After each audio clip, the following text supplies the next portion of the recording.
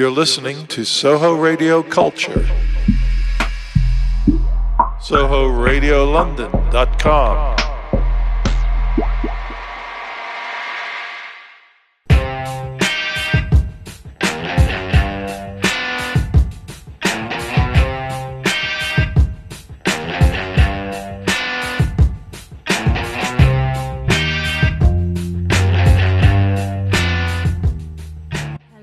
Welcome to Roaring Twenties Radio on Soho Radio. I'm Emma Rose and I'm here as usual with... And I'm Selena Godden. Welcome to Roaring Twenties Radio. It's the July edition. We are without Matt this month, which is sad, but we will have his poetry update as usual. Yeah, we're here in the studio, all girls together this month for this show, and we've got a very special guest. Gemma Rogers is in the house. Thank you very much for having me. Welcome. Lovely to see you in the flesh, in real life. It's been a long time, but here it is. I knew the day would come. Finally, it has. Thank you so much for having me, guys. It's gorgeous to have you here. Well, we're going to be chatting to Gemma. We're going to be having our usual roundup of poetry and books and art and culture and activism. But let's have a track and get everyone in the mood for a bit of Roaring Twenties Radio on Soho Radio.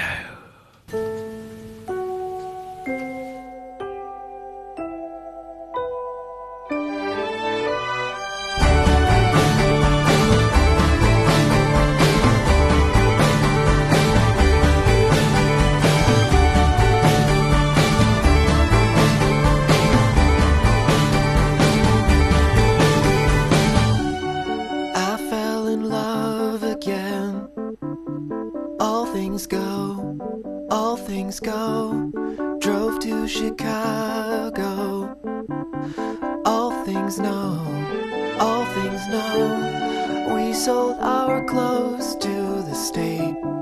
I don't mind, I made a lot of mistakes in my mind. You came to take us, all things go.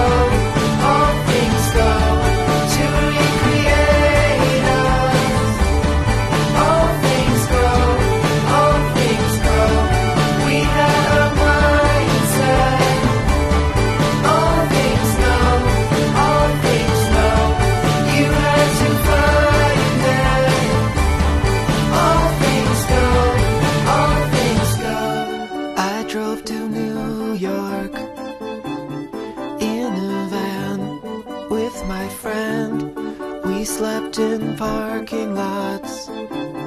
I don't mind, I was in love with the place. In my mind, I made a lot of mistakes. In my mind, you came to take us. All things go.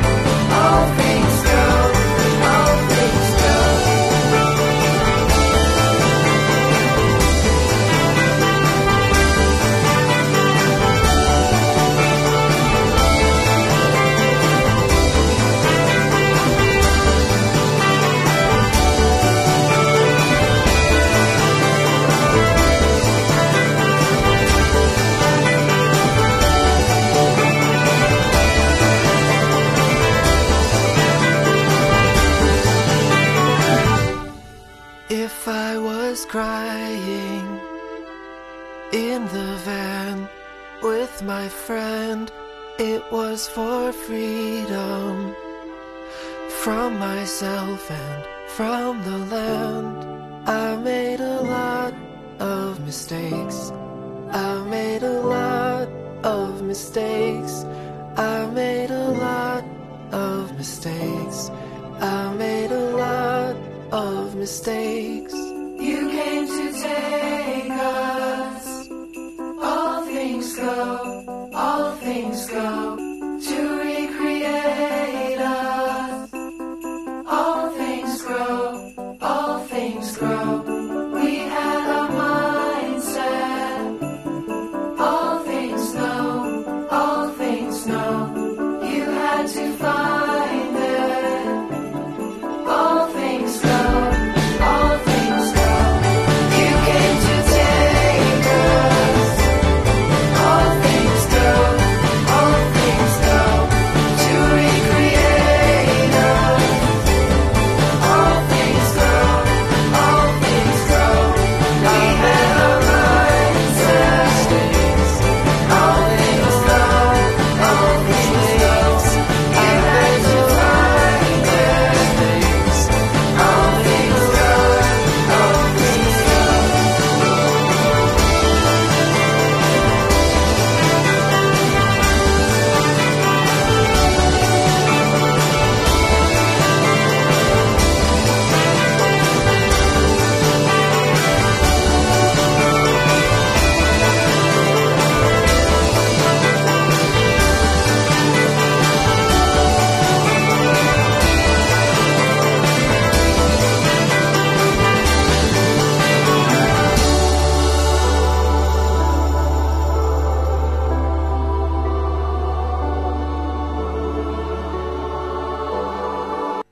And that was Sufjan Stevens, and you're listening to Roaring Twenties Radio on Soho Radio. Okay, so here in the studio we have live in person the award-winning musician and singer-songwriter and pop prophet Gemma Rogers. I've been reading through all of her Instagram posts and everything, and I thought pop prophet was such a gorgeous way to describe her work.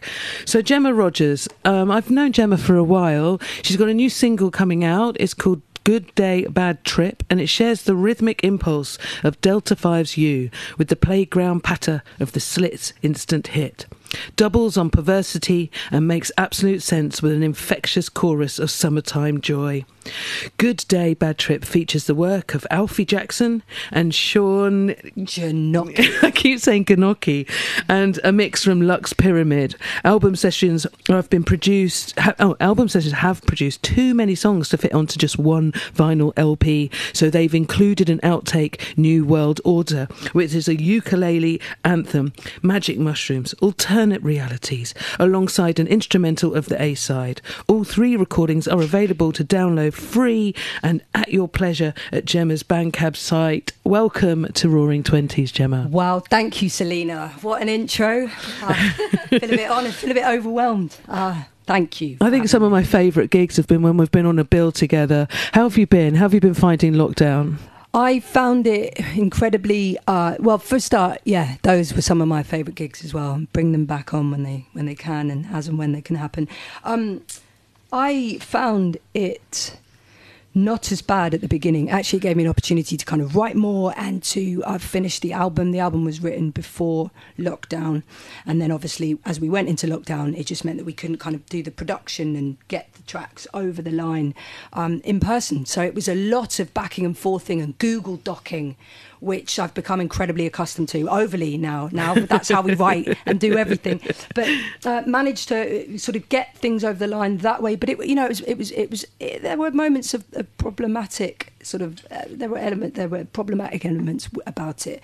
You know, I think the creative process when you're collaborating is so much about the kind of back and forth, and I think that can really only happen with all the colours that it needs when you're in the room with each other. So actually the sort of first couple of months really were just getting those tracks finished and ready to be released, or at least, you know.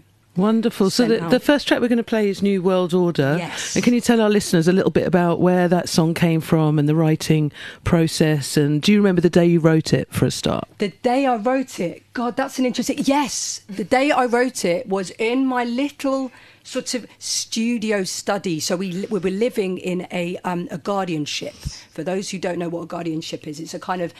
these companies come along, they're sort of middlemen, right? Middle women, middle people, middle companies, in order to stop squatters, right? In order to sort of put people into buildings that are otherwise empty. And we pay for the pleasure, you know? Back in the day, you might have just got in there for free. but not anymore. Now you pay. But it was it was an old laundrette over in Ladbroke Grove, and it was essentially one room, but they'd plasterboarded a few sections. So I had a study, but it wasn't. It was pretty much the bedroom. It just felt, a little bit grand because it had a kind of a wall. A wall that you could hear everything through. Pointless. More pigeon than room. But it was written on my ukulele because the record label, the guys who I'm now signed to, sort of suggested that I write. So I normally write all my songs on the uke, and then I take it to, musicians who are incredibly sort of gifted at piano or guitar, or sort of to expand the track to make it kind of bigger. And so this was my first real kind of professional commission, as it were, to create something that would show that side of me. If I ever wanted to kind of get up and do a solo gig, it wouldn't come as much of a surprise for the promoters, when I didn't come kind of full band to replicate the sound that was on the Spotify or the Bandcamp or the rest of them. It was an opportunity to kind of strip it back and to go, this is me rocking up as a kind of Chas and Dave-esque, as that part of what I do. So yeah, it was. We thought it was quite important to show that side of my music. Okay, well, shall we have a little listen to it? I would love that. Okay, this is New World Order by Gemma Rogers.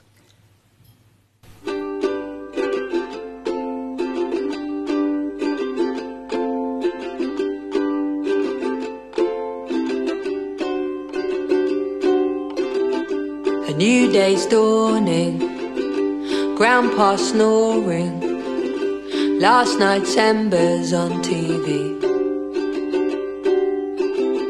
School bells ringing, children singing, songs forever on repeat.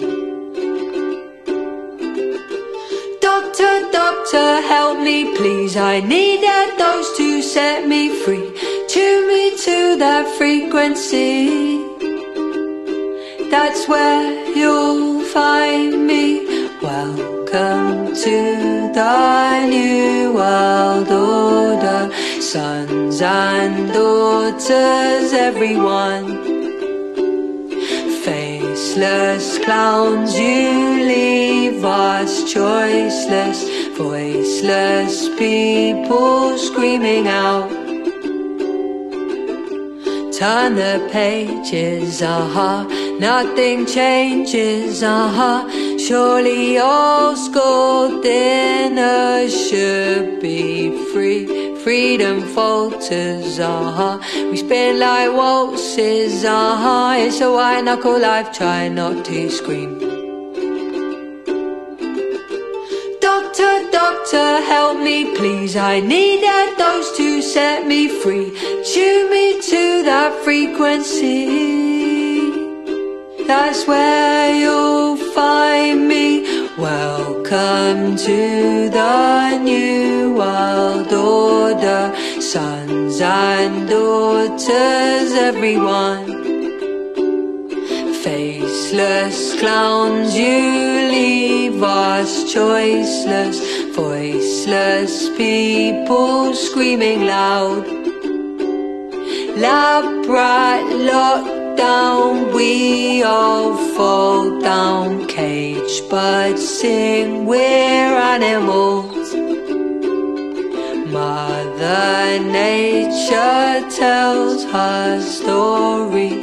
Walk with me through paradise.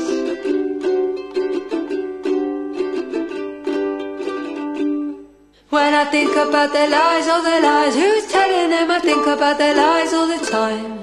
When I think about my life, all my life, who's running it? I worry for my life every night. I can't get to sleep, no sheep on the streets.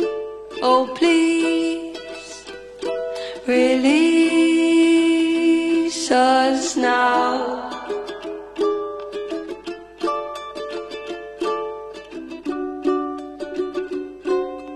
Welcome to the new world order, sons and daughters, everyone. Faceless clowns, you leave us choiceless, voiceless people screaming out. Love right, locked down, we all fall down. Cage birds sing, we are animals. Mother Nature tells her story. Walk with me through paradise.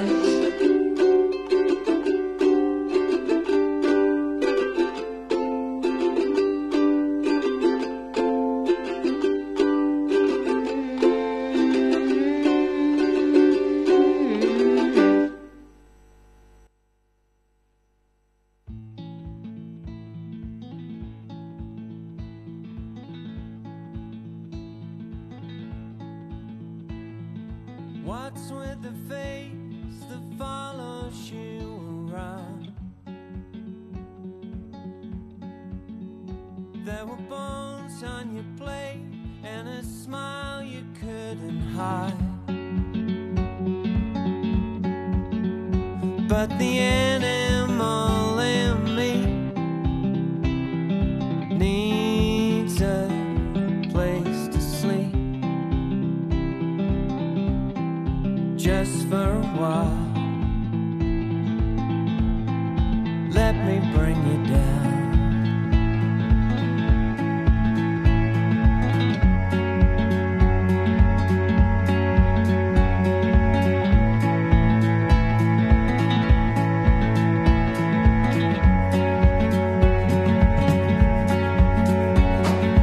Oh, for the days that swallowed us alive.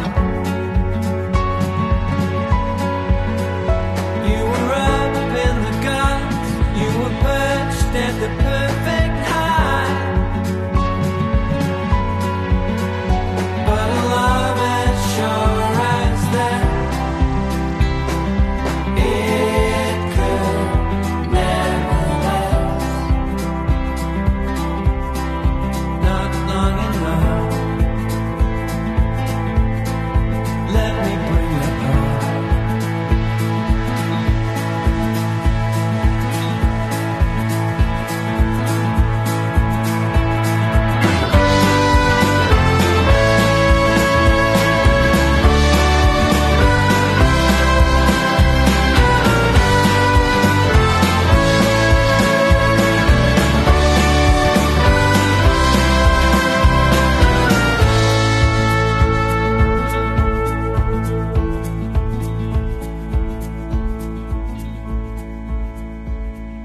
Lost in the haze, you left me here to lie. And the bed that we made on that burning summer night, and we did it all as one, drowned ourselves in song. Just for a while, let me bring you down. That was the Leisure Society with Let Me Bring You Down. And now, because Matt's not in the studio with us this month, we have pre-recorded his roundup for this month, his poetry roundup. So I think that's what we're going to have now. So please brace yourself and enjoy a poetry roundup all the way from Leeds, from Matt Abbott. Hello everybody, this is Matt Abbott's preview section. I'm pre-recording this from Leeds because unfortunately I can't be in London this afternoon, but it didn't stop us over the last year or so, did it? So I'm going to start off with my 5 events from the world of spoken word poetry. First up, I want to shout about Leeds Poetry Festival, which is coming to the wonderful city in West Yorkshire from the 20th to the 27th of July. This is the first ever Leeds Poetry Festival. It's going to take place mainly at Left Bank Leeds, which is a great independent venue near Burley. It's got nights including spoken word and waffles. It's got a night of ambient poetry. It's got workshops. And performers include Otis Mensah, Layla Jane King, Maria Ferguson, Sahima Manzoor Khan, and a special Livewire event being hosted by my record label Nymphs and Thugs. starring Kirsty Taylor and Simone Yasmin. So go to leedspoetryfestival.com if you want to get involved. If you are based up north, it's the first one, and it's going to be great because Leeds has got a wonderful poetry scene, so it's nice to see it all showcased in one little festival. Also up north, I will give you a London one, I promise, but also up north is Poet/Artist, which is a new exhibition at Home. There's a venue called Home in Manchester, if you don't know it. This is part of a Manchester International Festival. It's on until the 21st of July. It's been curated by Hans Ulrich Obrist and Lem Sisse, and it's an exploration of poets who work with visual art and visual artists who work with poetry. It's an expansive exhibition of cultures, continents, languages and generations, blurring the lines of received opinion. It includes specially commissioned new work around the streets of Manchester, plus the main show at Home, and it is free to attend, and artists range from poet Jay Bernard to Tracy Emin. So there's a wonderful range of poets and artists in there. So that's Poet/Artist in Manchester. On tour at the moment is Lisa Lux with her show Eating the Copper Apple. So tomorrow night, it's at Bradford Litfest in West Yorkshire, but it's coming to London next Friday and Saturday, so that's Friday the 9th and Saturday the 10th, as part of Shubak Festival at Rich Mix. And it's also in Liverpool, at the Liverpool Arab Arts Festival on the 17th and 19th of July. So Eating the Copper Apple is a soul-searching tale of identity by prize-winning queer poet Lisa Lux. Shaped by her life, it weaves together politics and dreams, loss and fulfilment into a one-woman verse play that explores adoption and mixed heritage. Sounds absolutely phenomenal. She's been working on it for a couple of years. I know she's really proud of it. So if you are in London, make sure you check it out as part of Shubak Fest at Rich Mix on Friday the 9th or Saturday the 10th. And if you're up north, it's in Bradford tomorrow night, and then it's in Liverpool on the 17th and 19th of July. The last two events I want to mention, Write Out Loud's next spoken session will premiere on Thursday at 7 p.m. through their Patreon page, so you have to subscribe to Patreon to get the link, but subscriptions start at £3 a month. And this month's special guest poets are Inua Ellams and Teresa Lola, so that should be a phenomenal event. And then this coming Tuesday, the last one I want to plug, this coming Tuesday, the 6th of July, it is the final ever Nymphs and Thugs Insta session, which I never thought I'd say. It's number 50, so I've done it pretty much every week since the beginning of May 2020. The only times we had a week off were when we were doing a different event that week, and I didn't want to put too much on in the same week. I had a little break over Christmas, but other than that, it's been pretty much every week. So this is number 50. The guest poet is Jonathan Kinsman. Jonathan is a trans poet from Manchester who's a BBC Edinburgh Fringe Slam finalist, been published by Burning Eye. So yeah, I'm really excited about that. Jonathan Kinsman this Tuesday on Instagram, 7:30 till 8 p.m. UK time. I'll probably cry at the end. But that doesn't matter, does it? It's fine. So that's the last ever Nymphs and Thugs Insta session. So looking at content, the latest episode of the Lunar Poetry podcast is available on Spotify and all of the usual podcast sites, and it features the Repeat Beat poet in conversation with Zena Edwards, which is phenomenal. So you've got to listen to that as soon as you can. It's such a great listen. It's just over an hour long. The Lunar Poetry podcast in general is brilliant. But yeah, the latest episode, Repeat Beat poet and Zena Edwards, so check that out. There was a spoken word album released recently called Experimental Words, which paired 10 poets with scientists. The poets included Sharifa Energy, Joelle Taylor, Maria Ferguson, Malika Kagodi. And yeah, they were all commissioned to write based on a theme relating to science. So they are leading scientists and leading poets. And a lot of it's soundscaped. It's wonderful. I was at the launch event the other week. It came out on the 23rd of June. So that's on Bandcamp. So find the Experimental Words Bandcamp, but it's also on Spotify and the streaming sites as well. So make sure you check that out. There was a great interview recently with Nick Makoa for the Poetic License series. He was speaking about how the murder of George Floyd and the following Black Lives Matter movement, as well as COVID, has impacted his life and work. So that's Nick Makoa speaking for the Poetic License series. It's just under 10-minute long interview. And if you go to the Twitter account at Words of Colour, you'll be able to find a link there. It's a really, really powerful piece, actually. Axios.com, I don't actually know that website, but they did a great feature on Gil Scott-Heron's The Revolution Will Not Be Televised, because it turned 50 years old. So Axios.com with a feature on The Revolution Will Not Be Televised, which is great, putting it in context and looking at the impact and stuff like that. And obviously such an iconic tune as well. So that's on Axios.com, Axios.com. And then if you are in a football frenzy mood, I know that a lot of you will roll your eyes at football, but some of you might be excited by England's quarter-final tonight. And if you are, Casey Bailey wrote a poem at the start of a tournament for 5 Live, BBC Radio 5 Live. It's a special Euro 2020 poem, so head to the BBC Radio 5 Live Twitter account. You'll be able to find Casey Bailey's special poem for the Euros. Finally, I want to talk about 5 new releases from the world of spoken word poetry. So first up, I'll do a special spotlight on Stephen Lightbourne. His second collection, The Last Custodian, was published by Bernie Knight this week. So, a paraplegic wakes to find he is the sole survivor of an unknown apocalypse. He decides to survive and spends a year navigating the empty motorways of England to see if he really is the only one left alive. He sets off with only his wheelchair and enough food and medical supplies to last a week. To live beyond that, he must adapt and scavenge. Told through a daily account of poems, he begins to question his own identity, whether he is still disabled if there's no one to compare to, and what it really means to want to move forwards. So that's Stephen Lightbourne with The Last Custodian, which was published by Bernie Knight this week. James McDermott's new pamphlet, Erased, is being published by Polari Press next month. That's available to pre-order now. And if you go to James McDermott's Big Cartel site, you can get a signed limited edition hand-bound copies. So make sure you check that out. That's Erased by James McDermott. Nicola Bray has got a pamphlet called Boy coming out on Bad Betty on the 14th of July. So that's Boy, B-O-I. That's by Nicola Bray on Bad Betty on the 14th of July.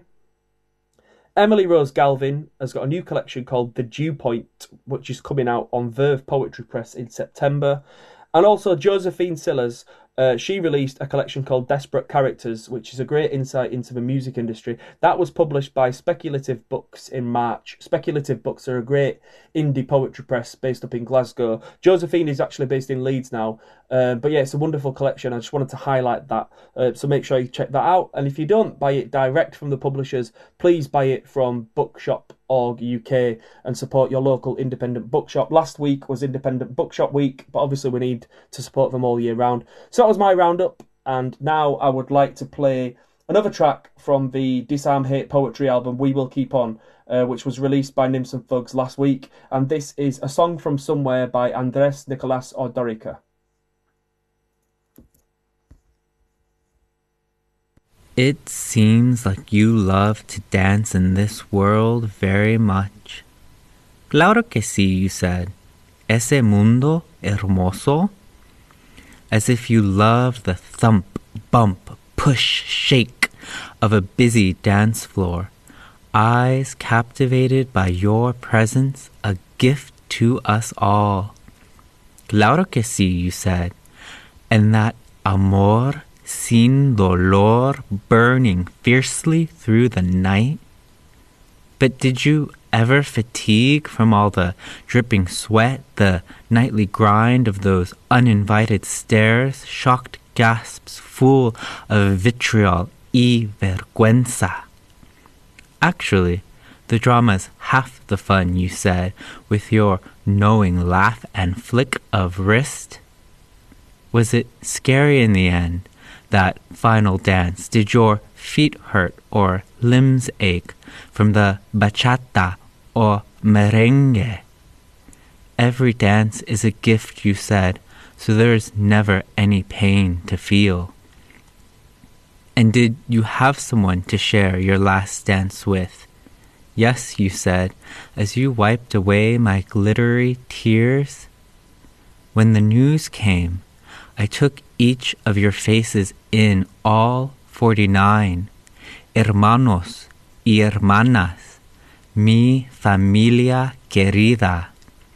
I prayed for it to be non-stop bailes where you are, a swan song that esta vida, that keeps on going. Claro que sí, you said. Up here, mijo, the music always pumps, so we will dance forever, Don't you worry, lo prometo. I closed my eyes and listened to the pulsing beat, somewhere a song playing on repeat, baptizing myself in euphoric música that binds us together, la familia unida.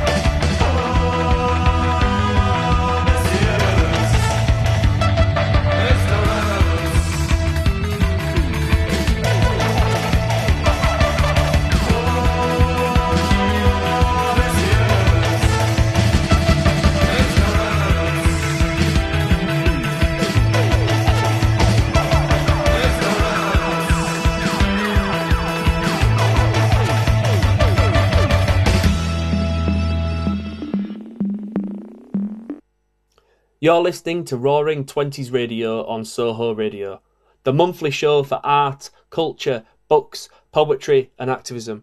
My name's Matt Abbott and I'd like to share you a poem now by Mohammed Musa. So Mohammed was born and bred in Gaza and he still lives in Gaza now. He was first inspired to start writing poetry in 2014 when Gaza was under siege then. And he still writes a lot of poetry now. And when he first started writing, there were only 3 hours of electricity per day during wartime. He was regularly seeing beloved landmarks being bombed to the ground. He was in a constant state of terror and anxiety. And it's just, I can't get made around it, to be honest. It's mind-blowing and it's a fascinating but heartbreaking insight into what life is like in Gaza. He wrote a poem called I Was Born in Gaza, which went viral in Palestine when it first came out. In 2018, he formed the Gaza Poets Society, which is a collective of young writers from around the city who would meet up on the beach to share their work. They'd also meet at the Samir Mansour bookshop, which was bombed back in May. yeah, I found Mohammed through an article that he wrote for Al Jazeera and was really inspired to learn about the poetry scene in Gaza. And I actually wrote an article myself for the State of the Arts talking about how it'd be a lot more beneficial for pupils to hear poems from Gaza than it would be for pupils to hear poems from 1918. Not to belittle the suffering of the soldiers in the First World War in the trenches, but, you know, this is happening right now. And not only people in Gaza, like, you know, there are several war zones around the world, and also millions of people who have fled as refugees from war zones, all of whom are writing poetry. Not all of whom, sorry, but many of whom are writing poetry. So Libyan-American poet Khaled Matawar wrote Now That We Have Tasted Hope during Libya's 2011 uprising. Persian poet Fatima Shams writes about a lot of issues in Iran. There are loads out there. So I did a little feature on that this month. And on the subject of Palestine in particular, if you want to support Medical Aid for Palestinians, is a really great organisation. So that's Medical Aid for Palestinians. Their website is map.org.uk, map.org.uk, if you can afford to leave a donation there. But anyways, I shall hand over to Mohammed Musa. This is a poem that he recorded for me in an internet cafe in Gaza, and it's called I Was Born in Gaza. I was born in Gaza, a city of lost yearning, fading memories, and missing hope. I was born here, in a hopeless township. I call for peace, I call for help. I was born in Gaza to witness the cruelty of siege and draw the tears of wars on the walls of the graves. I was born in a besieged city where death, deprivation, and poverty invaded everybody. I was born in Gaza to redefine the meaning of peace, remember many fearful scenes, and soothe the city of fears. Where I was born, dreams are buried alive, but I'm not scared to free my peaceful heart, defy my throbbing life, and beat the stormy winds of wars. Ladies and gentlemen, I was born in Gaza, and one day I'll be back home.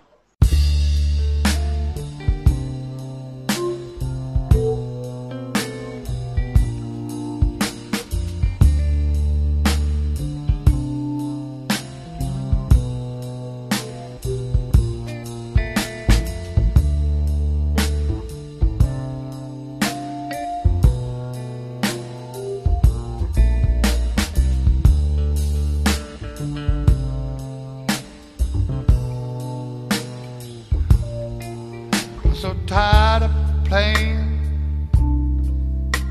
with this bow and this arrow. Yeah. I'm gonna give my heart away and leave it to the other boys out there to play. Been tempted too long. Come on, give me a reason to love you. Give me a reason to wanna be your man. Give me a reason.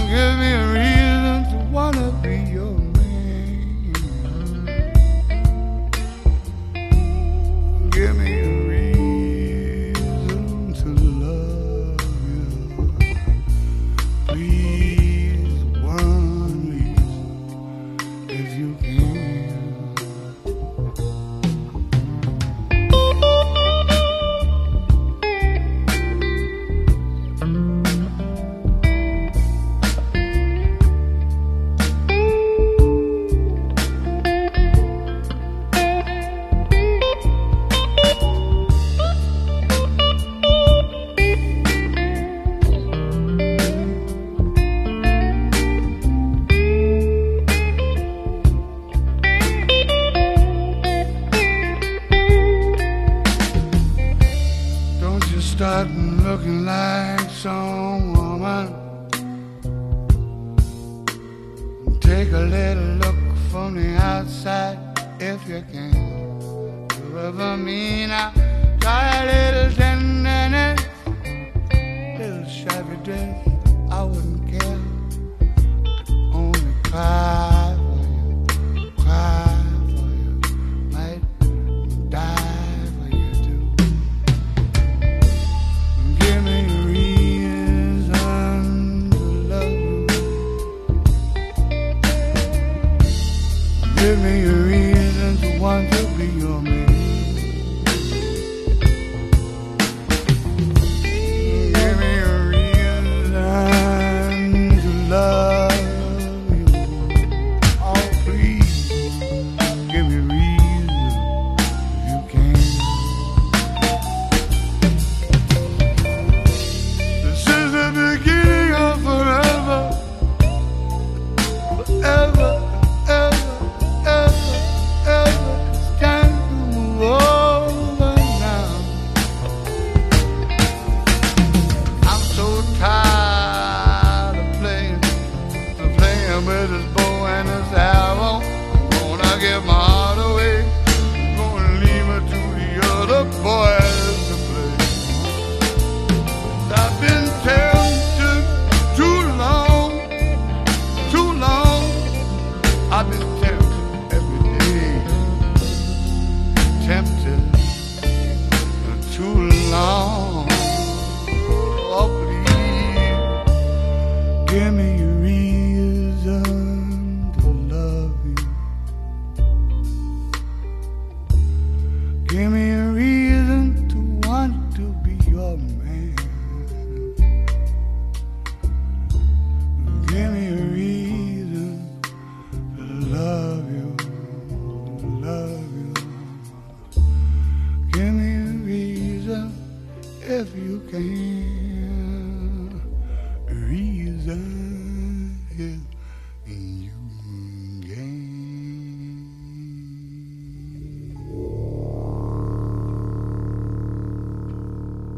You're listening to Roaring Twenties Radio on Soho Radio. You can tweet along at Roaring Twenties Radio or find us on Instagram, also at Roaring Twenties Radio, and that's 20 like the number 20 and then a little S for 20s. Roaring Twenties Radio. So that was my pick track for this week, this month's show. That was John Martyn, Glory Box.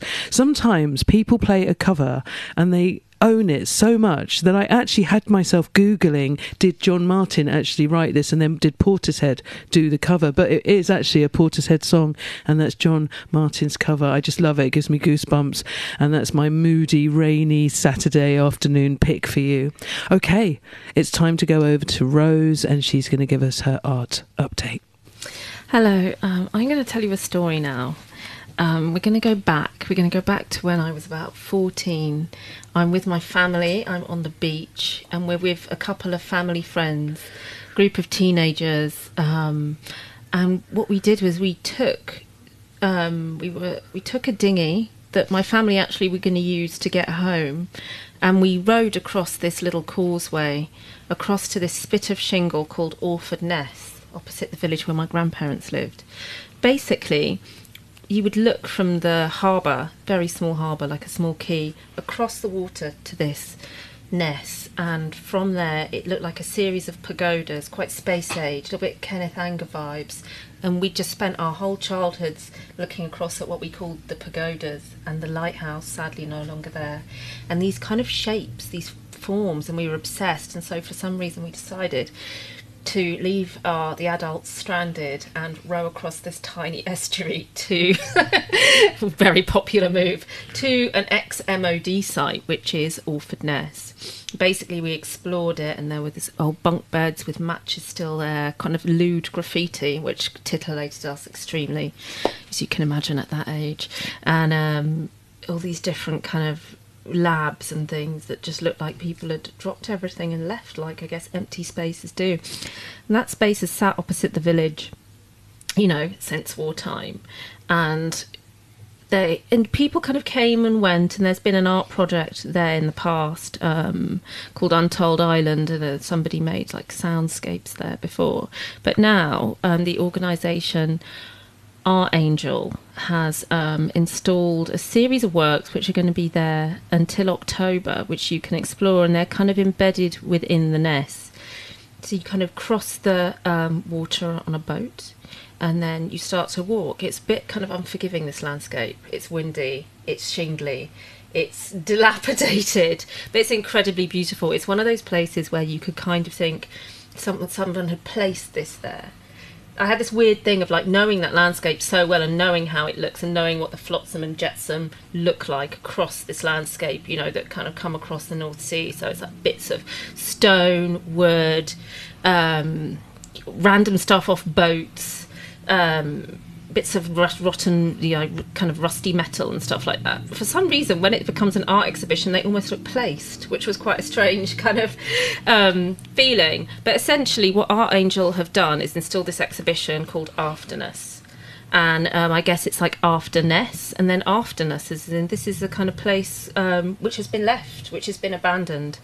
There's nothing outside of the art exhibition. The only exterior artwork is a series of poems by Ilya Kaminsky, which you can kind of put on headphones as you kind of trudge across the landscape from building to building to building to look at these works. There is also an online aspect which you can look at, which you can find on their website. But basically the physical exhibition is a series of sound works and installations. And there's a really stunning work by Tatiana Trouvé, which is a kind of, it's a lot of kind of brass sculptures within this kind of roofless lab full of very bright green plants, alarmingly green. To my 14-year-old eyes, we were like, they're so green. But that's how so it's kind of through that lens that I see it. But basically there's this kind of wonderful kind of, it's as if kind of someone has fled it, and these wonderful kind of like sculptural works that look almost like fabric, like for some reason they're a mixture of precious metals and bronze. But it's like a jacket, suitcases, things like that, kind of just strewn within it. It's very difficult to see the difference between the what's been left and what's actually part of the space. It's amazing. Another work that they had, which was really amazing, was there's this kind of tower, this black tower, and from out of it there are these little windows that you can look out of, and they're almost like just a foot square, like a letterbox size. And this is a sound installation. You put a number into a kind of machine, you press a button, and then there's a series like Brian D'Souza has done sound works for Ian Chambers, and they're just kind of a mixture of samples of the sounds of the Ness, the wind, the pebbles, the kind of just the landscape. Basically there is loud but they're mixed with music and some speech, and some kind of inspired by the history of the Ness, which is that this is somewhere where they kind of they helped invent radar and things like that. It was quite an experimental kind of strange place anyway, and you can just sit there looking through your kind of visual letterbox and hear all these different sounds and queue up and just stare at the landscape, which is very kind of beautiful. I really enjoyed the show. It's on until what is it on until? It's on until October this year, I think. The absolute minimum is it's on till, and it's in Suffolk. You have to get a train, so you get the train to Melton, or you get the train to Ipswich, and then you can travel to Alford from there. I'm biased because it's kind of my hometown. Apart from London, I grew up in London. My grandparents always lived there, so I used to go up and down. But it's a real experience, and there's truly nothing else like this place. So I kind of recommend, if you wanted to do a bit of a day trip even, or a little kind of overnight stay somewhere, staycation, I'd recommend going to this place. I can also recommend the local food, cuisine is quite nice. Got some nice smoked fish. I'm sold. Yeah. So Afterness, I went there a couple of weeks ago. It was wonderful. It's also the first time since I've been there since the lockdown started. So that was very kind of wonderful, kind of home from home coming for me. Right, I'm going to be back after this track. But now we're going to listen to Hazel and Gold by Daniel Avery. And I will ask you to imagine windswept landscapes and broken buildings.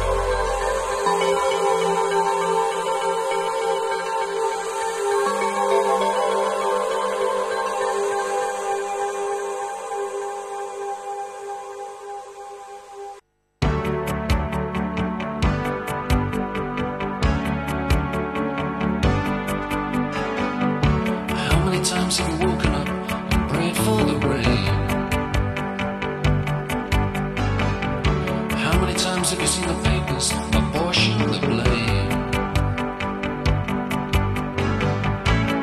Who gets to say? Who gets the work and who gets to play?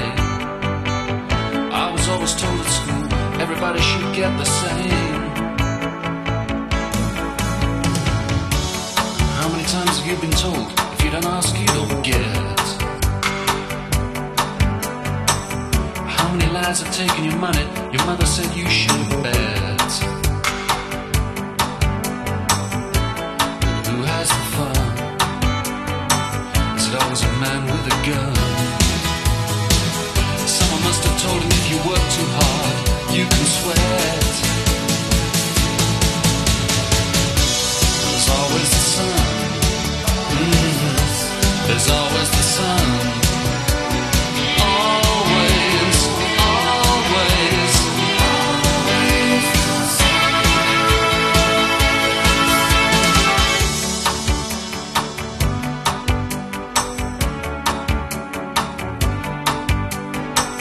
How many times have the weathermen told you stories that made you laugh?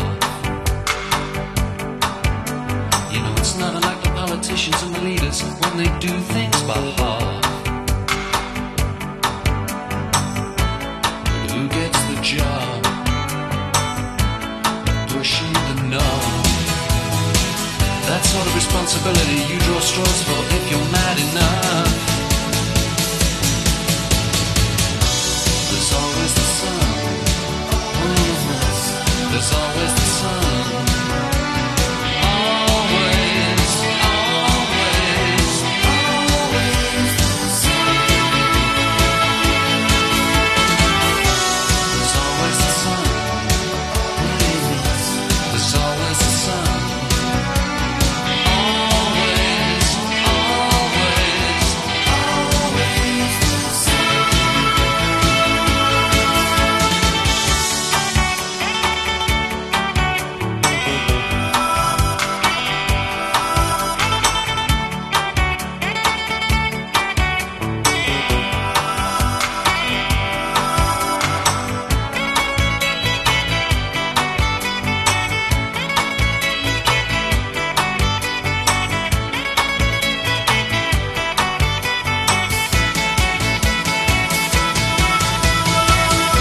There's always the sun.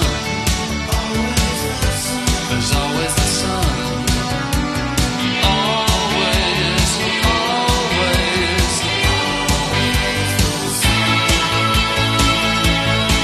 the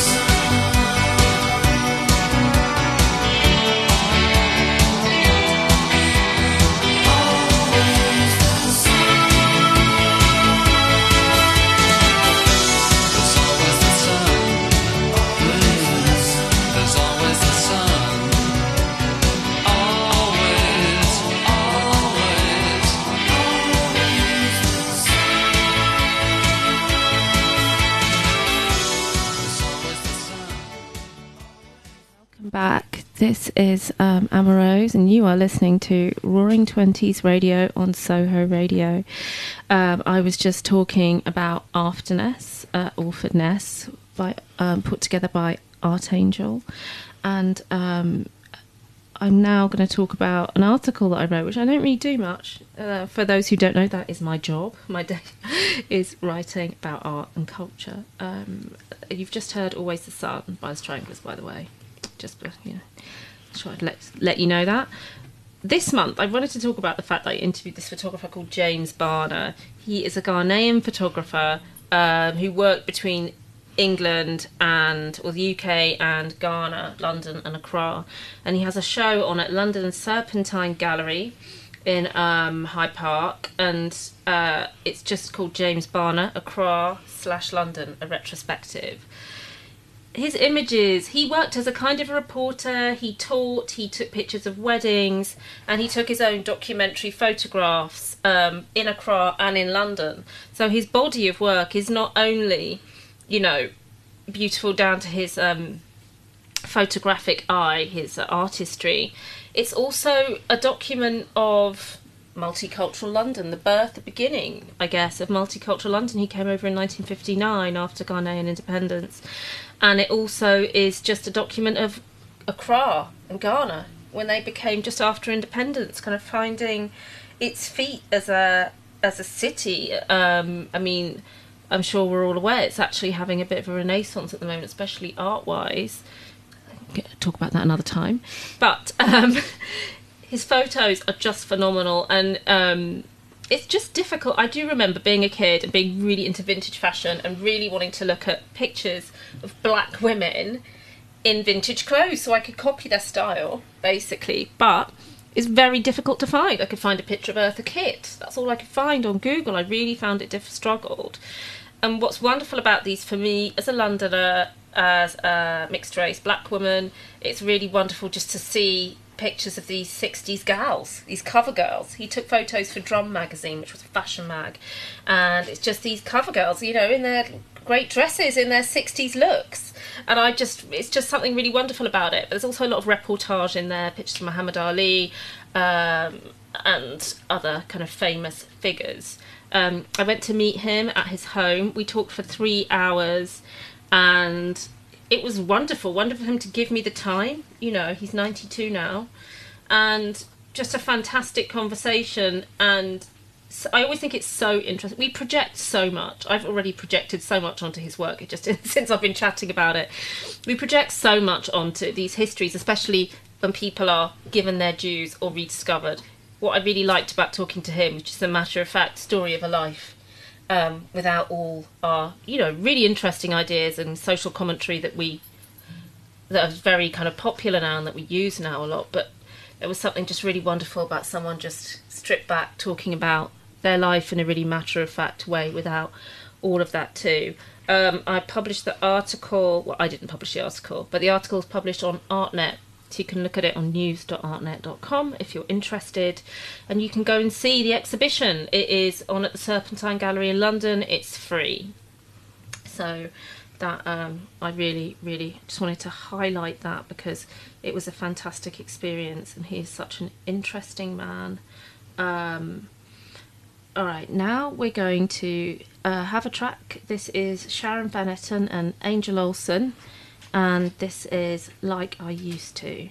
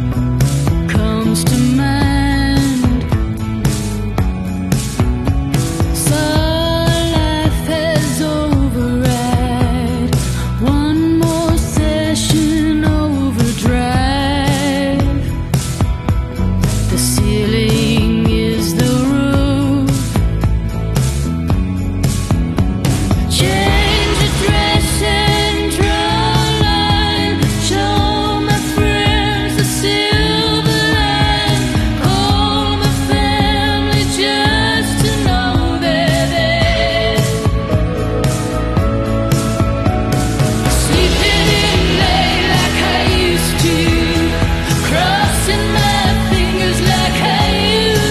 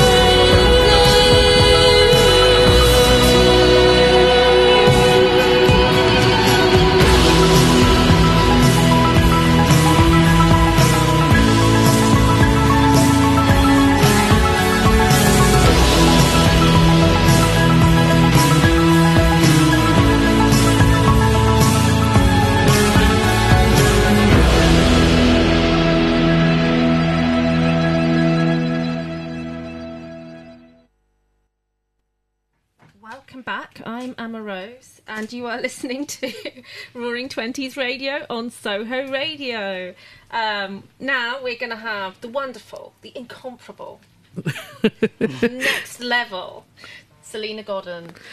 Okay, it's time for the book roundup. There are so many amazing books coming out at the moment, but here are some books that I recommend, or some books that are on my radar, some books that I'm hoping to read this month, or some books I read last month. But here's what's going on in my list. Okay, so first of all, I'm going to start with Benjamin Myers. His book Male Tears it's just getting amazing reviews, and I'm really looking forward to getting stuck into that. Elif Shafak, The Island of Missing Tree, is also another one that I'm seeing a lot of buzz about, so I'm excited about that. Carla Nebbit, King of Rabbits. This has been on my list for a while, actually, so I'm looking forward to reading that. I just finished reading Mick Guffin, Bent for the Job, which is a fantastic poetry collection, which is out now on Tangerine Press. Also on my radar, always, the books at Blue Moose. They have such an amazing list. I love Blue Moose. As a publisher, they're always putting out very interesting things, and so I'm looking forward to checking out Panenka by Rowan Hessian. So I think that looks amazing. Dialogue Books, another publisher that's always on my radar. I'm looking at The Giant Dark. That looks amazing. And The Sex Lives of African Women. What a title. So these are books that are on my next to read. Also new in this month is Dylan Jones, Shiny and New, and that's a really punk looking book, and that's on White Rabbits, who always put out such incredible and interesting books. Talking about punk and edgy and outsider, the amazing Kirstie Allison has a new book out this month, Psychomachia, which is on Wrecking Ball Press. Wrecking Ball Press have been putting out some really interesting books, so I'm excited to get my hands on that. I believe it's out on July the 5th, which is Monday, so good luck to Kirstie Allison, and looking forward to reading that. What else is on my list? I have a long list here. Book that I just started yesterday, or just started recently, and have really been loving, is Ruth Ozeki, The Book of Form and Emptiness. It's such a beautiful book, and so I've been really slowly reading that just for pleasure, and that's out on Canongate, and it's just such a gorgeous book. And then strange choice, but I wouldn't normally put me in this listening bracket, but I've been getting well into Sinead O'Connor's memoir, Rememberings, on audiobook. I'm shocked. It's so listenable. She's got such a great storytelling voice, and it's just incredible, some of the revelations in there. And I haven't finished it, but I've just got to the bit with her and Prince, and I'm shocked. I'm not going to give anything away, but that's my Prince she's talking about. Prince, as in Prince. What went on in? Prince isn't here to defend himself, so. But yeah, it's very strange listening to a negative story about Prince, having only ever heard amazing stories about what a king he was, and how kind he was, and how inspirational and creative he was, and what a trailblazer he was. For Sinead O'Connor to write this chapter of actually how scary he was, it's really quite an interesting listen. And to her upbringing and her life as a female, as a pioneer, and as a trailblazer in her own right. It's a really interesting memoir. Podcast-wise, I'm really into Escape, the Underground Railroad podcast. It's amazing. Makita Oliver, hats off to you, and Desiree Birch, both of them really hold their own in this podcast. It's a 6-part series of untold stories of courage and resistance to slavery. It's amazing. It's so beautifully put together. Makita Oliver is amazing, and the stories are like stories of escape and stories of rebellion, and sort of stories we haven't heard before, and how much planning went into escape and rebellion and resistance to slavery. So it's so interesting, women's stories, and yeah. So anyway, please check that out. Okay, so I put out a tweet this week to see what you were reading, and here's some of your suggestions. The Liar's Dictionary by Ellie Williams came up quite a bit, as did The Stranding by Kate Sawyer. A lot of you were very much plugging Kate Sawyer's book, The Stranding. I haven't read it yet, but it's on my list too. Elodie Harper, her incredible book has been mentioned quite a few times on this list. Robert Greer suggested Sterling, Carrot Gold by Isabel Wadner. That's published by Peninsula Press. Heidi James, big favourite here at Roaring Twenties Radio, and she suggested Pa by Orla Owen and Assembly by Natasha Brown. Okay, so the exciting thing that happened last week was the Gordon Byrne Prize 2021 long list was announced. So I would suggest we all read that long list. A Ghost in the Throat by Dorian Negrofa on Tramp Press. I really have said that wrong, I'm sorry. But check it out, A Ghost in the Throat. It's on my list, but I haven't read it yet. Also on the list, A Little Devil in America, A River Called Time, Courtier Newland, Come Join Our Disease, Sam Byers, Diary of a Film, which we've featured on this show, Niven Govindan. Of course, we featured A River Called Time, Courtier as well. In the end, it was all about love, Rough Trade Books, Musa Okwanda, and we have featured him before and talked about that book quite a bit. Luckin Booth, Jenny Fagan, Klopp, My Liverpool Romance by Anthony Quinn, Mrs. Death by Selena Godden. You might want to check that out. My Phantoms on Granta, Gwendolyn Riley, Open Water, which is out on Viking, and Sea State on HarperCollins by Tabitha Leslie. So it's an amazing list. So there's an amazing book list right there, the Gordon Burns long list. I'm very honoured to see Mrs. Death on that list. I'm very, very excited to be with these books that not only have we talked about here on the show, but books that I am passionate about and that are on my reading list. And then gig-wise, I'm doing my first ever live in-person gigs. I'm going to be at Charleston down in Sussex on July the 15th. My first stand-up, solo, in-person, in real life, standing on stage, looking at other humans gig, reading from my debut novel for the very first time in that way. And I'm very nervous about it and I'm very excited about it.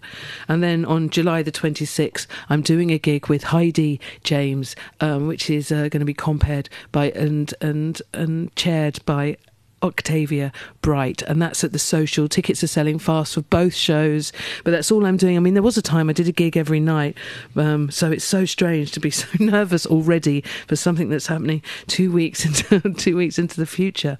But lockdown has definitely made me quite the introvert, so it's quite hard work to go from introvert into the extrovert, into that person again. It's like getting a monster out of the box, but I will be doing that, and I hope that you'll be there to watch the monster come out and tap dance for the first time in a very long time. Now, special exclusive as part of my book section, we have a reading from Will Burns. The Paper Lantern is extraordinary. It's set in and narrated from the apparent comfort and wealth of the home counties. The Paper Lantern is in some ways a State of the Nation novel. It's absolutely contemporary and resonant with existential anxieties. Being British, feeling British, to say nothing of Englishness, has become so conflicted and toxic in the past decade. I think The Paper Lantern has great subtlety, but also a fierce conviction.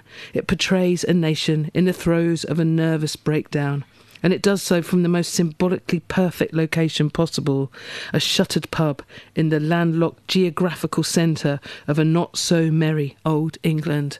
I'm a massive fan of Will Burns, of his poetry and his work. I'm very excited for this debut novel. So let's have a little listen. He's recorded this especially for us. He can't be with us today because he's working in his pub, and it's football day, obviously, so it's very busy in the pub. But here's Will Burns now. Hi Selena, it's Will here, dialing in my excerpt from The Paper Lantern, and I just wanted to say thanks very much for featuring the book on Roaring Twenties Radio.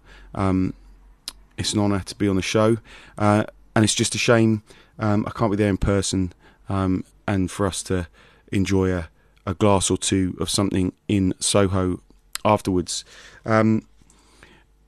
Talking of glasses, I'm going to read a little excerpt from the beginning of The Paper Lantern.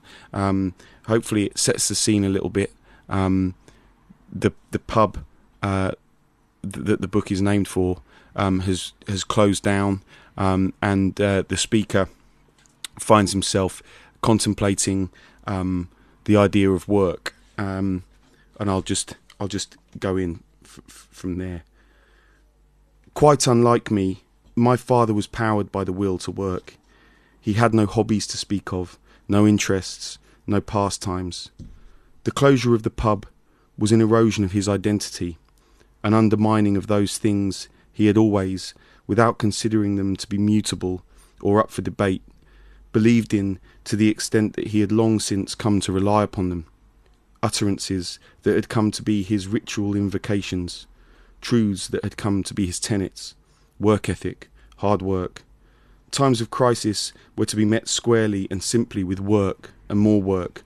They were to be fought to acquiesce to a current vogue for militaristic invocations and defeated with that final, triumphant, catch-all, capitalistic strategy. A strategy that had become so pervasive as to be mistaken for an aspect of culture, work. All this, and his eldest child could barely get a grasp on the word. I found it too easily said, too often called upon, too uncritically deployed. I mistrusted how many and how different the meanings of the word were when I came up against them. Put simply, I had always been indolent, and it was true that I could happily lie around all day without so much as reading a word or raising a hand in effort. Part of me, in those days just before it occurred, secretly desired the closure of the pub, and with it an end to my own allocation of jobs, to the interminable clock watching, waiting, as I always was, to get off work and round to the right side of the bar.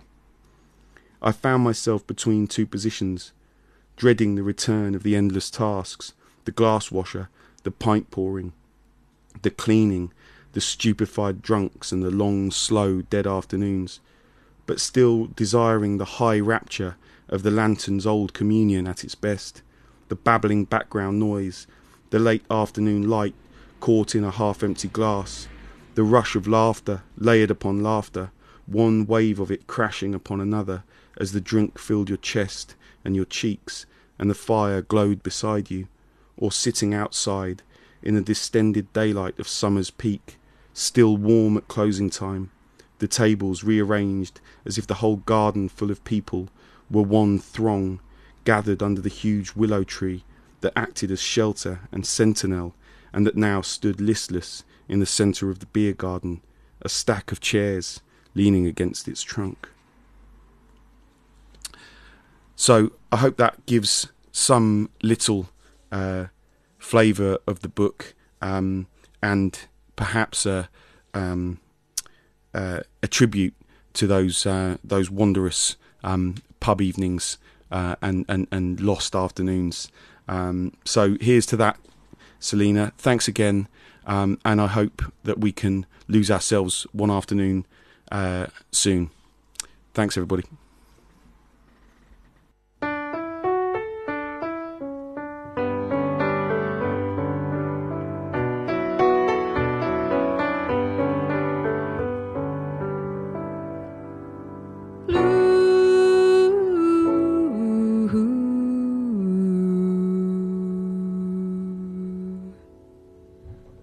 Songs are like tattoos, you know I've been to sea before. Crown and anchor me, or let me sail away. Hey blue, there is a song for you, ink on a pen.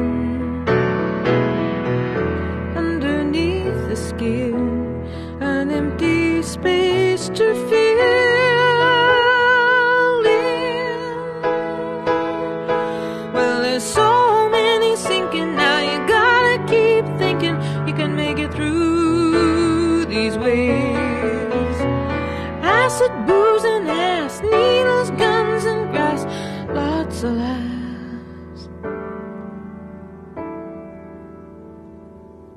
Lots of laughs.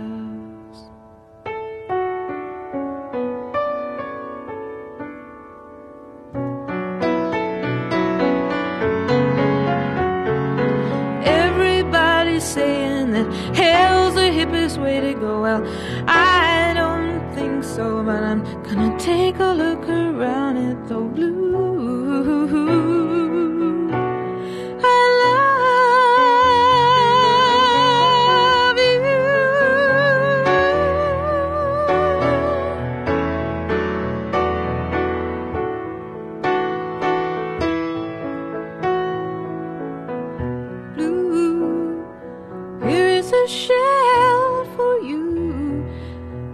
night you'll hear a sigh, a foggy lullaby.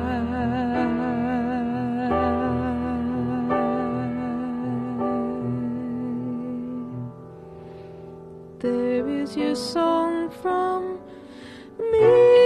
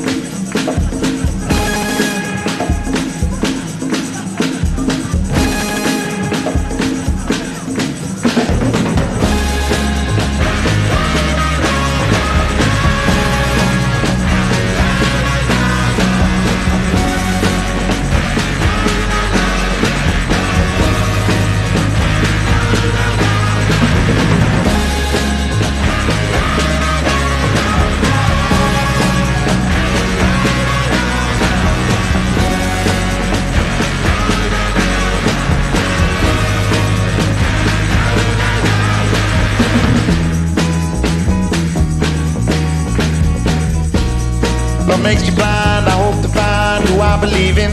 Get back in line, I can't deny myself, show me the feeling. Oh, you got me wrong, if you don't belong, live in the trouble, don't hesitate. Time heals the pain, you ain't the problem. I live the lie, love is the crime, it's you I believe in. No need to blame myself, no need to die, I'm only human. I'm done, you got to put me on, I know when you come along. Don't hesitate. Time heals the pain, you ain't the problem.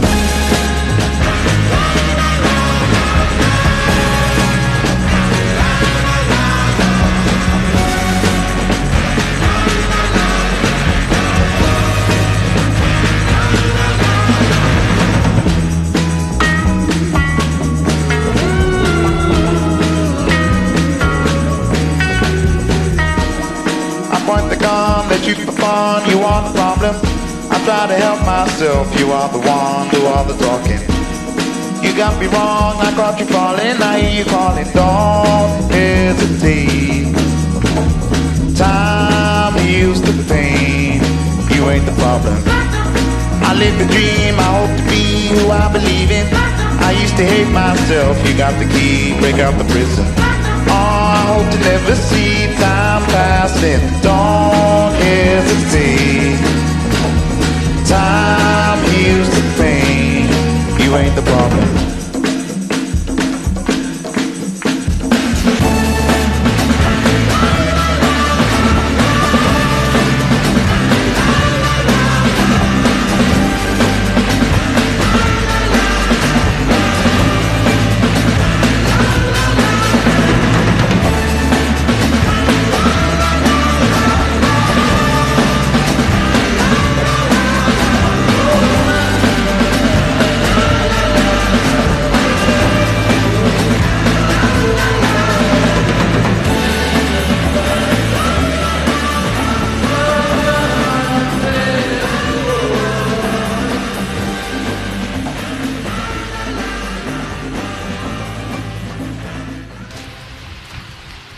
welcome back to Roaring Twenties Radio. We're just having a little dance then. So we just played, what did we just play? We just played Joni Mitchell's Blue. I put that on the playlist because I cannot believe that it's 50 years old, that album. It was released in June 1971. And there's just something so beautiful about something that endures, and something that, an album that personally is definitely in one of my possibly top 10, if not top 5 albums. I've got so much emotional attachment to that album and to each song, so I thought I would play Blue and share that with you. And Amma Rose just reminded me that the great writer poet Amy Key has a book coming out about Joni Mitchell and about that album Blue. So let's try and get Amy in here. If you're listening, Amy, come on in and tell us about your book about that particular album. And what do we follow that with?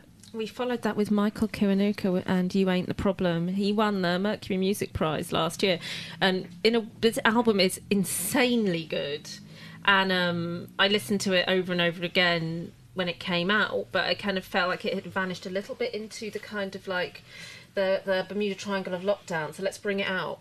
Okay, and by accident we've just been told it's also the football music. Yes. Oh, well, Matt will be proud. We played that track for you, Matt. There's your little football music-y bit. We're in the studio with Gemma Rogers. Gemma, are you still with us? I am. I'm people watching, Selena. I know, it's fun, isn't it? Sitting here in the Soho radio studios, watching all the beautiful people walking past, being beautiful and Soho-y. So tell me a little bit about what's going on with you. So you've come in, we've got a new single, we've got some new music, and it's all being put out by Tiny Global Productions. Spot on. And can you tell me a little bit more about this new project? So it's an album, a 12-track album coming out in March on vinyl and CD, under Tiny Global Productions, who are a record company based in America and Valencia, where I flew kind of a year ago to write 3 of the tracks for the album. So I was discovered by John through a blog, good old music blogs. I'd written a response to Nick Hutchins' Velvet Sheep, particular kind of blog that he writes, and he asks you to think of a song, an obscure song. The one I chose, I don't think is particularly obscure, but it got the attention of John, who is also a big fan of this particular track, which I think we're going to play for you today. And he clicked on it. He clicked on it because it was a track that I'd chosen, and then from there sort of discovered me and some of the music that I've put out previously. And the rest is history, really. He sort of got me into a studio. We wrote the album in a week, and then, as Amazing. I said, sort of lockdown happened, and we had to finish it remotely, which has been, it's been tricky, but it kept me busy. My God, I needed things to keep me busy. I mean, we all did, right? And I felt actually really lucky to have that in place. So yeah, it's finished. I'm really happy with the tracks. A few we had to outsource and get Lux Pyramid, you name-checked him a bit earlier, to kind of get them over the line. But I've genuinely never been as proud and happy with a project, and its kind of and its outcome. And the new single's called Good Day Bad Trip. And you've been picking up loads of awards for the amazing video. It's surprised me, to be honest. My director, Tone Davis, who is he goes under H28, incredible director, has directed me before in I've got a melancholic kind of folk duo called The Tale of Two, which is with Alfie Jackson, formerly of the Holloways, and we wrote 4 tracks, a little mini EP, and Tone did the first music video for us from that project. The song's called Angels. Again, we're up on YouTube and Bandcamp and all the rest of it. So met him through that. In fact, met him a long time ago, but he's a constant supporter, and we all need them, don't we, with our creative endeavours. It's so lovely and sort of satisfying, refreshing to kind of have people on side that dig what you do. And so yeah, he offered to do the first music video for me, and I jumped at the chance, and yeah, he's put this music video forward, and we've won no less. Selena, give me a drum roll with this. That's one of the best drum rolls I've ever heard. 7 awards. 7 awards. Wow, 7 awards for this video. I know, Rose, 7 awards. And the latest one, in fact, I got a text message about 20 minutes ago to say that we've won in Paris. Oh, that's amazing. We've won in Paris, and it's called Beyond he will kill me if I don't name check them, but he's got a Beyond the Curve Film Festival, and it will get a screening in Paris. And I think we've won the Outstanding Achievement and winner, and we're waiting to find out if we won Best Song, and it will get a screening in Paris sometime in late July. We'll definitely that's pop so the video exciting. up, won't we? We'll pop that up on Twitter, but can you tell us a little bit about that, about the creative process? Of the music video? Yeah. Sure thing. We went into one Studio Spaces down in South London. Again, a lovely supporter of the work that I do, Amy Coombs, sort of, invited us to come and use the studio. It's just in one space, and we wanted to use literal colour to sort of give the differentiation between the kind of slightly bleak verses and then these kind of colourful popping. It's okay, take a deep breath. There is always some kind of shelter when it all goes horribly wrong. Hopefully, hope. Sometimes there isn't, but, those moments make you stronger sometimes. Hopefully, mostly. But he got us into a space, and we wanted it as trippy as possible. Actually, if I'm really honest, one of the bits where it's extremely psychedelic, right? Because it's Good Day Bad Trip. I mean, it's not necessarily about where your brain goes, what you think it is, but it could be. But the psychedelic element in one bit of the video was actually because I didn't like my dancing. I looked like a kind of sado middle-aged woman dancing at a sort of like a school disco, and so we psychedeliced it up even more, so it sort of really pushed it out of the kind of the sort of straight framed visuals. And it's like the visual side of it, is that really important to you? Yes, it is, but I didn't know it until I started the project. And I think because we've had time to really pontificate and to get to grips with how and what I wanted this project to sort of look like in the world, because of lockdown, I have had an opportunity to take a bit of a step back. Normally it's just, you make something, you put it, there's a much quicker turnaround, and so gigging it and developing it while you gig, which has been, I'm sure, as you know, it's quite hard when you're writing something. You normally get that kind of immediate response. If it's going to work or not. We need to sort of change testing it on people as you go along. Haven't had that opportunity, but the guy who came and did all the kind of still work and a lot of the artwork is an incredible artist friend of mine called David Shillinglaw. He's a street artist. Check him out if you haven't heard of him before. And he agreed to do the artwork for my vinyl and for the single art. So can we have a listen to the single now? Have we got it? Is it ready to go? I would love that. So this is Good Day Bad Trip, and it's up on Spotify and Bandcamp and all. And the video's on YouTube. Yep. Okay, so let's have a little listen. Good Day Bad Trip.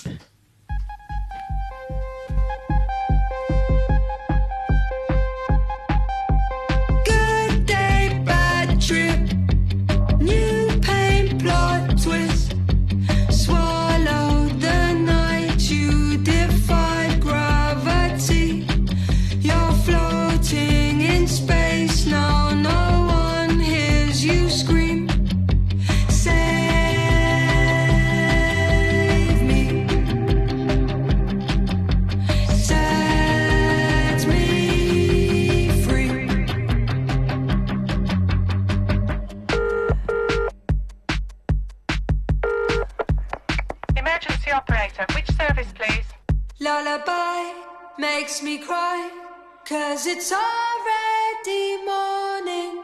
Somewhere over the rainbow, so scared there's no way back home. And oh, wherever I may roam, there's no place like home.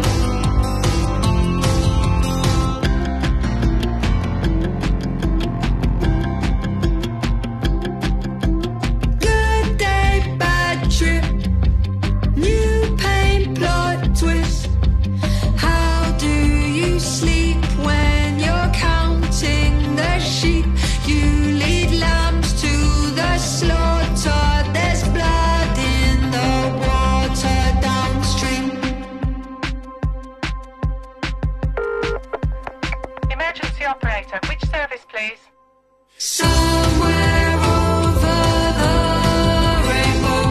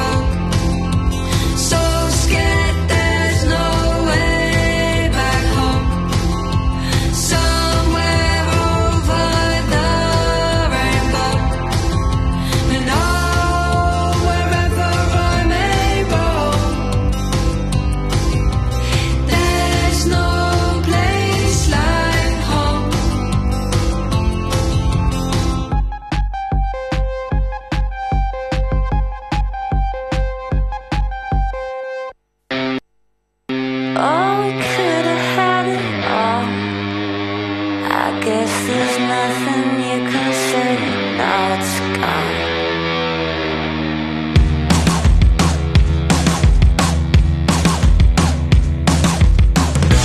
Took my heels into the earth. This is where I stand my ground until freedom flows like water to where my daughter sleeps safe and sound until she blossoms wildly in your sight to take the words right out of your mouth. But if you think just one life is worth your treasure, then you better cut me down. So now I'm gonna take the first heart, choose the strong feelings. So now I'm gonna take the first heart, choose the strongest day.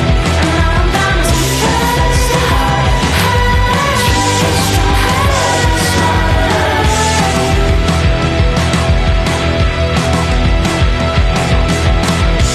Took my song out to the street,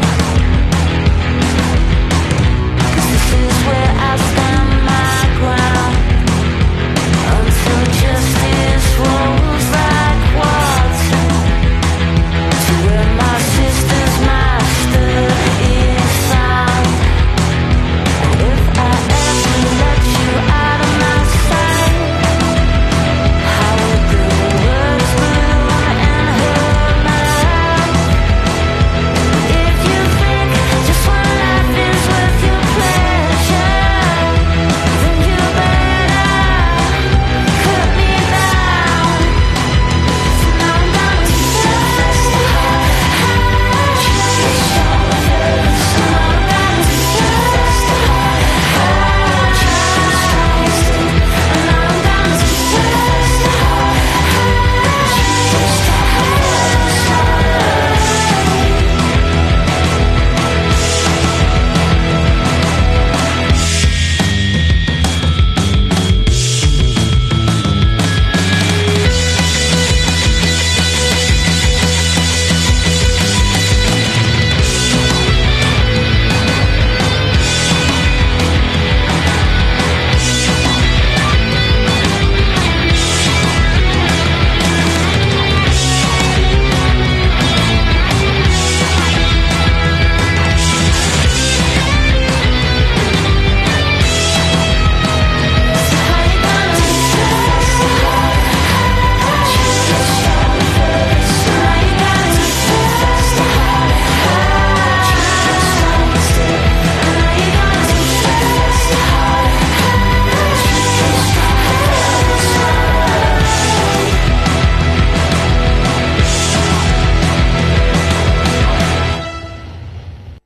Someday when my last line is written, someday when I've drawn my last breath, when my last words on earth have been spoken, and my lips are sealed in death, don't look on my cold form in pity, don't think of me as one dead.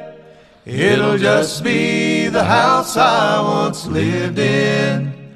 My spirit by then will have fled.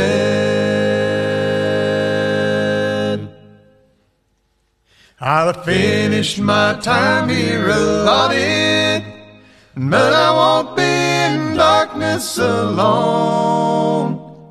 I will have heard from heaven the summons to come on home. And when my body is in the grave, don't think that I'll be there. I won't be dead but living in the place Jesus went to prepare. And after all is said and done, know that my last earnest prayer is that my loved ones be ready someday to meet me there.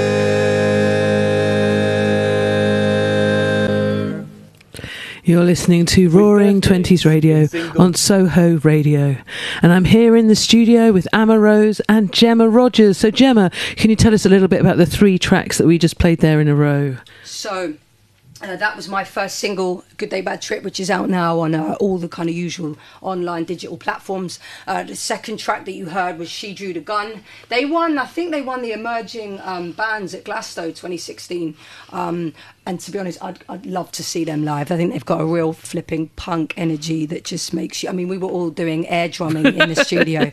You should have seen it. It was remarkable to watch... For Rob Sig as well, and it is I just think it's a proper stomper, and it makes me want to go and be in a festival in a field now. Do you know what I mean? Maybe we should find one after this. Let's try. Let's try. I mean, Let's go and start one in Soho Square. There we go. If anyone can start a festival, it's Rose and Selena. And then the third track was Someday by the Blue Highways, and I love that track. It's so grounding.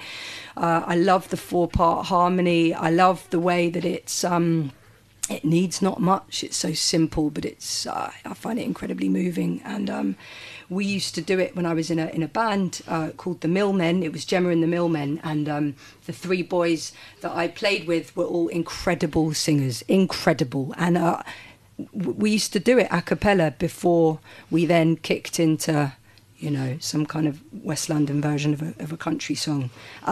And it was a lovely way to start a gig, and healthier than a shot of tequila.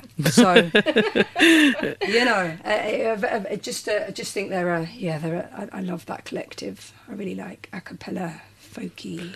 So are you going to be doing any festivals? Talking about festivals, what events and festivals and good stuff are you looking forward to this summer?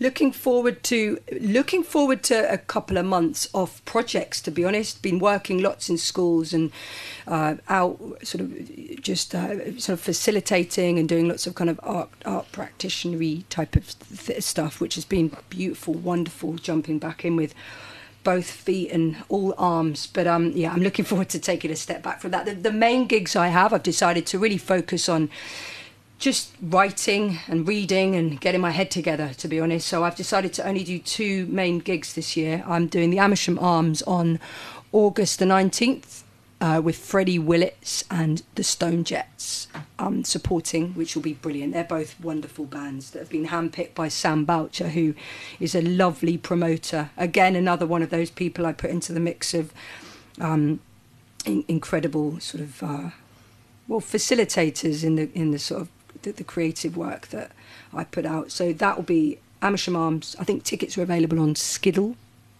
And then October the 1st, Folklore in Hackney. Oh, great. So 2 main gigs.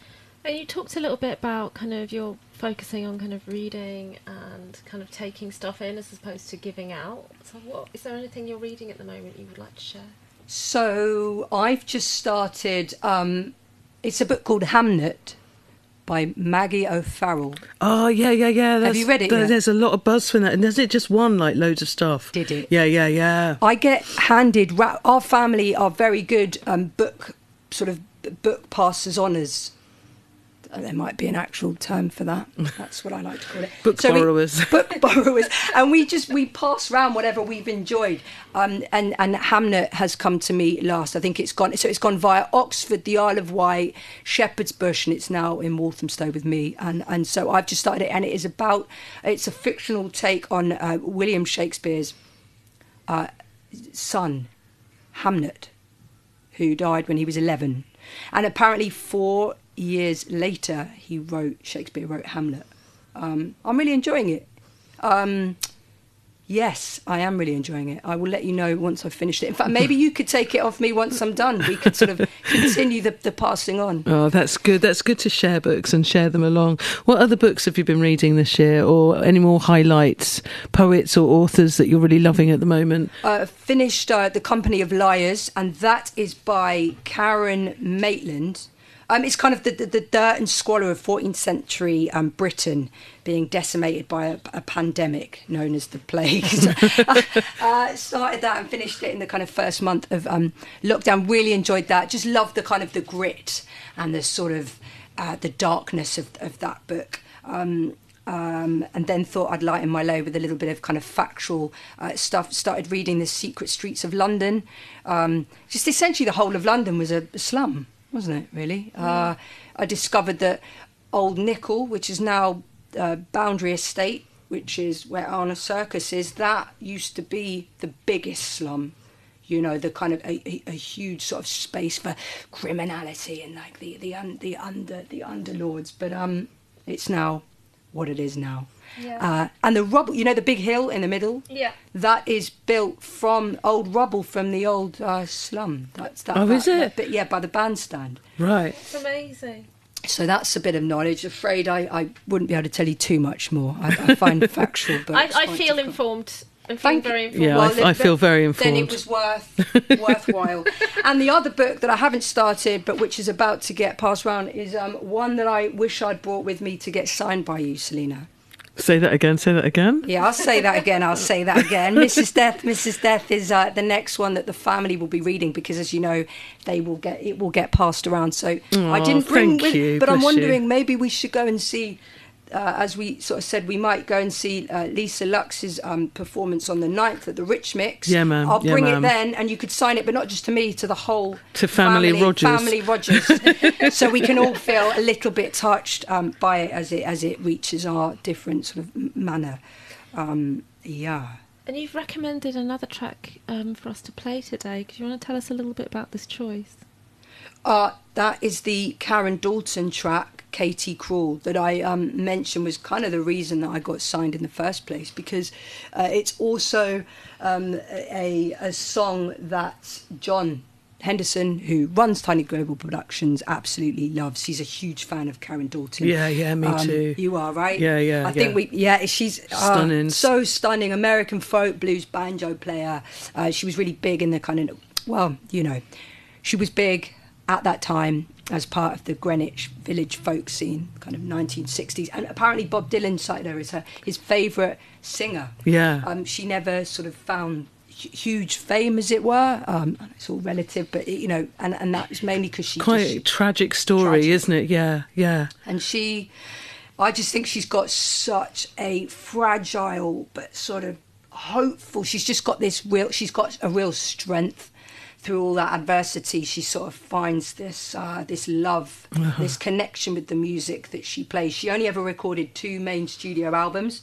And I heard a thing that actually one of the albums she was tricked into recording because they'd hidden the recording devices around her cabin where she was staying at the time. No way. Yeah, because she really wasn't interested. A lot of record labels were put off because she was just unwilling to bend and not starry and yeah. Like totally refused any of their angled kind of sort of presentation of her music. So yeah. I really admire. I just admire that in general. You know, I just think it's such an incredible trait. Integrity, isn't it? Yeah. Okay, so let's hear Karen Dalton, and then we'll come back with a bit more chat. Here's Katie Cruel.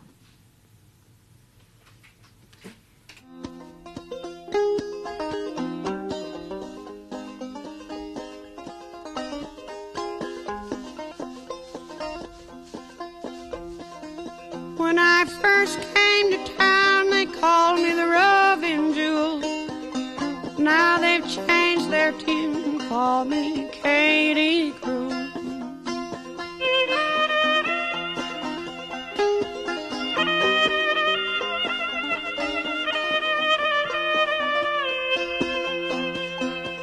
Through the woods I'm going, through the boggy mire, and straight way down the road till I come to my heart's desire.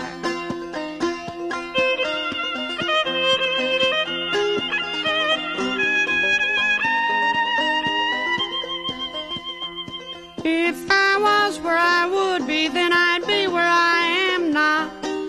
Here I am where I must be, where I would be I cannot.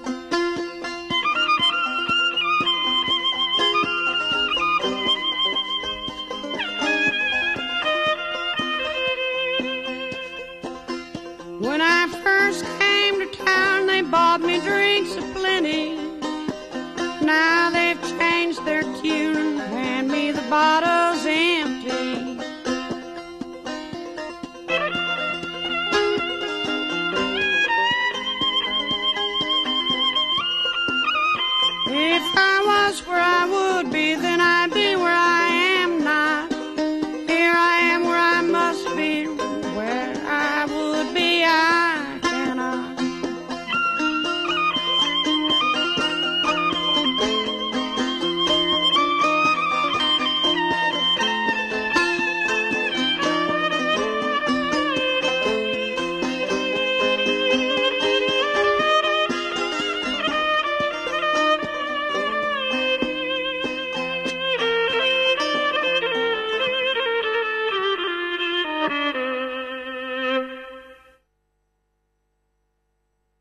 Karen Dalton there on Roaring Twenties Radio on Soho Radio. And we're here with Amma Rose and we're here with Gemma Rogers, and my name is Selena Godden. If you want to tweet along or check out any of the tracks or things or books or art that we're talking about, please find us on Twitter at Roaring Twenties Radio, which is 20 as the number 20 with a little s. And you'll also find us on Instagram. Oh, and we've got a Facebook page too, haven't we? We do indeed. We have got all the things. We have got all the things. So Gemma, you've brought some amazing music. I'm just wondering, how conscious are you of your audience? How conscious are you of who might be hearing your music? And in these fractured and divided and scary times, what is the role of the artist or the musician or the poet? I mean, we've played Joni Mitchell, an album that is already, is 50 years old, and we played Karen Dalton, and we played these incredible strong women. Can you tell us a little bit about that, about how these things might influence you and who you hope will hear your songs, and tell me a bit about your hopes for the future? Where to start? I think the role of an artist, of any type of performer who is going to be producing something to put out into the world, I suppose is going to, subconsciously or not, reflect some sort of snapshot of their moment in time, of their life, of what they're going through. And so one hopes that the audience that hear it can relate in some way. I try not to think actually too much about where I want to place my music, because I feel like that's a little bit of a kind of added pressure. And we were sort of talking about Karen Dalton, who shares the same birthday as me, by the way. I'm just saying, 19th of July, for anyone who wants to send massive gifts over to Walthamstow.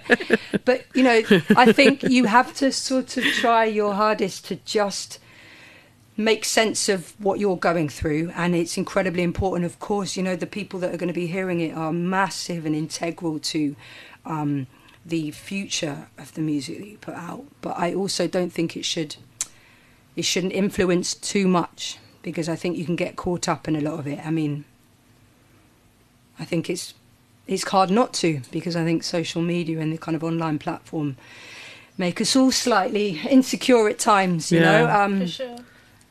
And I think that can be a really negative. I think it can have a really negative impact. Yeah, well, you kind of feel like you're under a telescope or something, or under a magnifying glass. Like it's other people's opinions kind of penetrating your creativity. And I really try, I have done with this album, to be quite quiet, to be quite reflective, to be as authentic as I can. Yes. And though in terms of what you've heard musically so far, the Ukulele and Me, the New World Order, the B-side that's out, that is the closest to me and my sort of stripped self, without the production and the kind of post-punk. It's a combo between pop and punk. The kind of that pop element of what I do is very much me, but it's a kind of popped up version. I like that they called you Pop Prophet. I just loved that. I love it. I'm having that. Anyone that's just dropping in and listening now, just to remind you, we're talking to Gemma Rogers, and the album, when's that out? We've played a couple of singles, but when's the biggie? When's it dropping? March the 22nd, March 2022. Not sure of the actual date yet. And then we're going to have, I think, 3 more singles in the lead up to the dropping of the album. And where can people find you? Like you, I'm on all the things. Are you on all the things? All of the things. I think we're following you on all your things. Thank you, and I'm following you back on all the things. So we've got Facebook, we've got Bandcamp, we've got Spotify. spot on. We've got Amazon Music and Twitter. SoundCloud and Twitter and Instagram. Instagram's probably the best place to get all the kind of updated stuff. And it's Gemma with a G and Rogers with a D in the middle of the Rogers. No. That's Roger. Deanna. That's Deanna. Yeah, it's Gemma Rogers without a D. Without a D. Ignore me. Sorry. Selena. I know. Can't believe I just said that. It's Rogers without the D. Everyone in the studio's mouth is just gold. But it is Gemma with a G. It's totally Gemma with a G, and then Rogers Music, and it's got a little underscore, so it's Gemma _Rogers _music _. That's Instagram. Because obviously we're missing Matt in the studio today. We are missing you, Matt. If he was here, we know what he'd be talking about. He'd be going on and on about the football. Yeah. He would be going crazy for the football. He'd be wearing a football shirt. He'd have a football flag on his face. You know, it would just be... He'd probably be pulling his shirt over his face and running up and down the studio. He'd be 1 foot out the door now to go and meet other people to watch in the pub with. to watch football. He would. But what he has done in place of all of that is to write us a little poem. So we're going to go out with a poem from Matt about football, probably. Yeah. No, I know it's about football. And thank you very much for tuning in. Thank you to Gemma for your amazing input, beautiful music. Good luck with all of it. Thank you to everyone that's tuning in and listening. Thank you to Amma Rose. Thank you to Joe, our producer.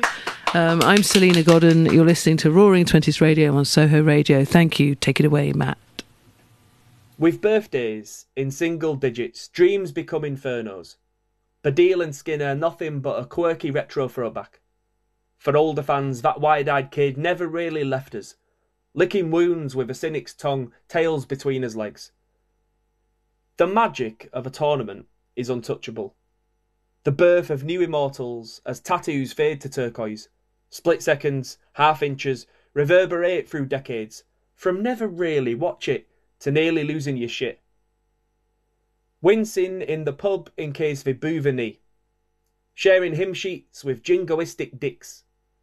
Knowing that the knock-on could be bruises or racial slurs in more ways than one, unmasked and antagonistic. All year round I see those flags as far-right St. George sirens. But tonight I see unity and hope. I know, it's messed up, but that's England, innit? I cheer this side's diversity and vibrancy and youth.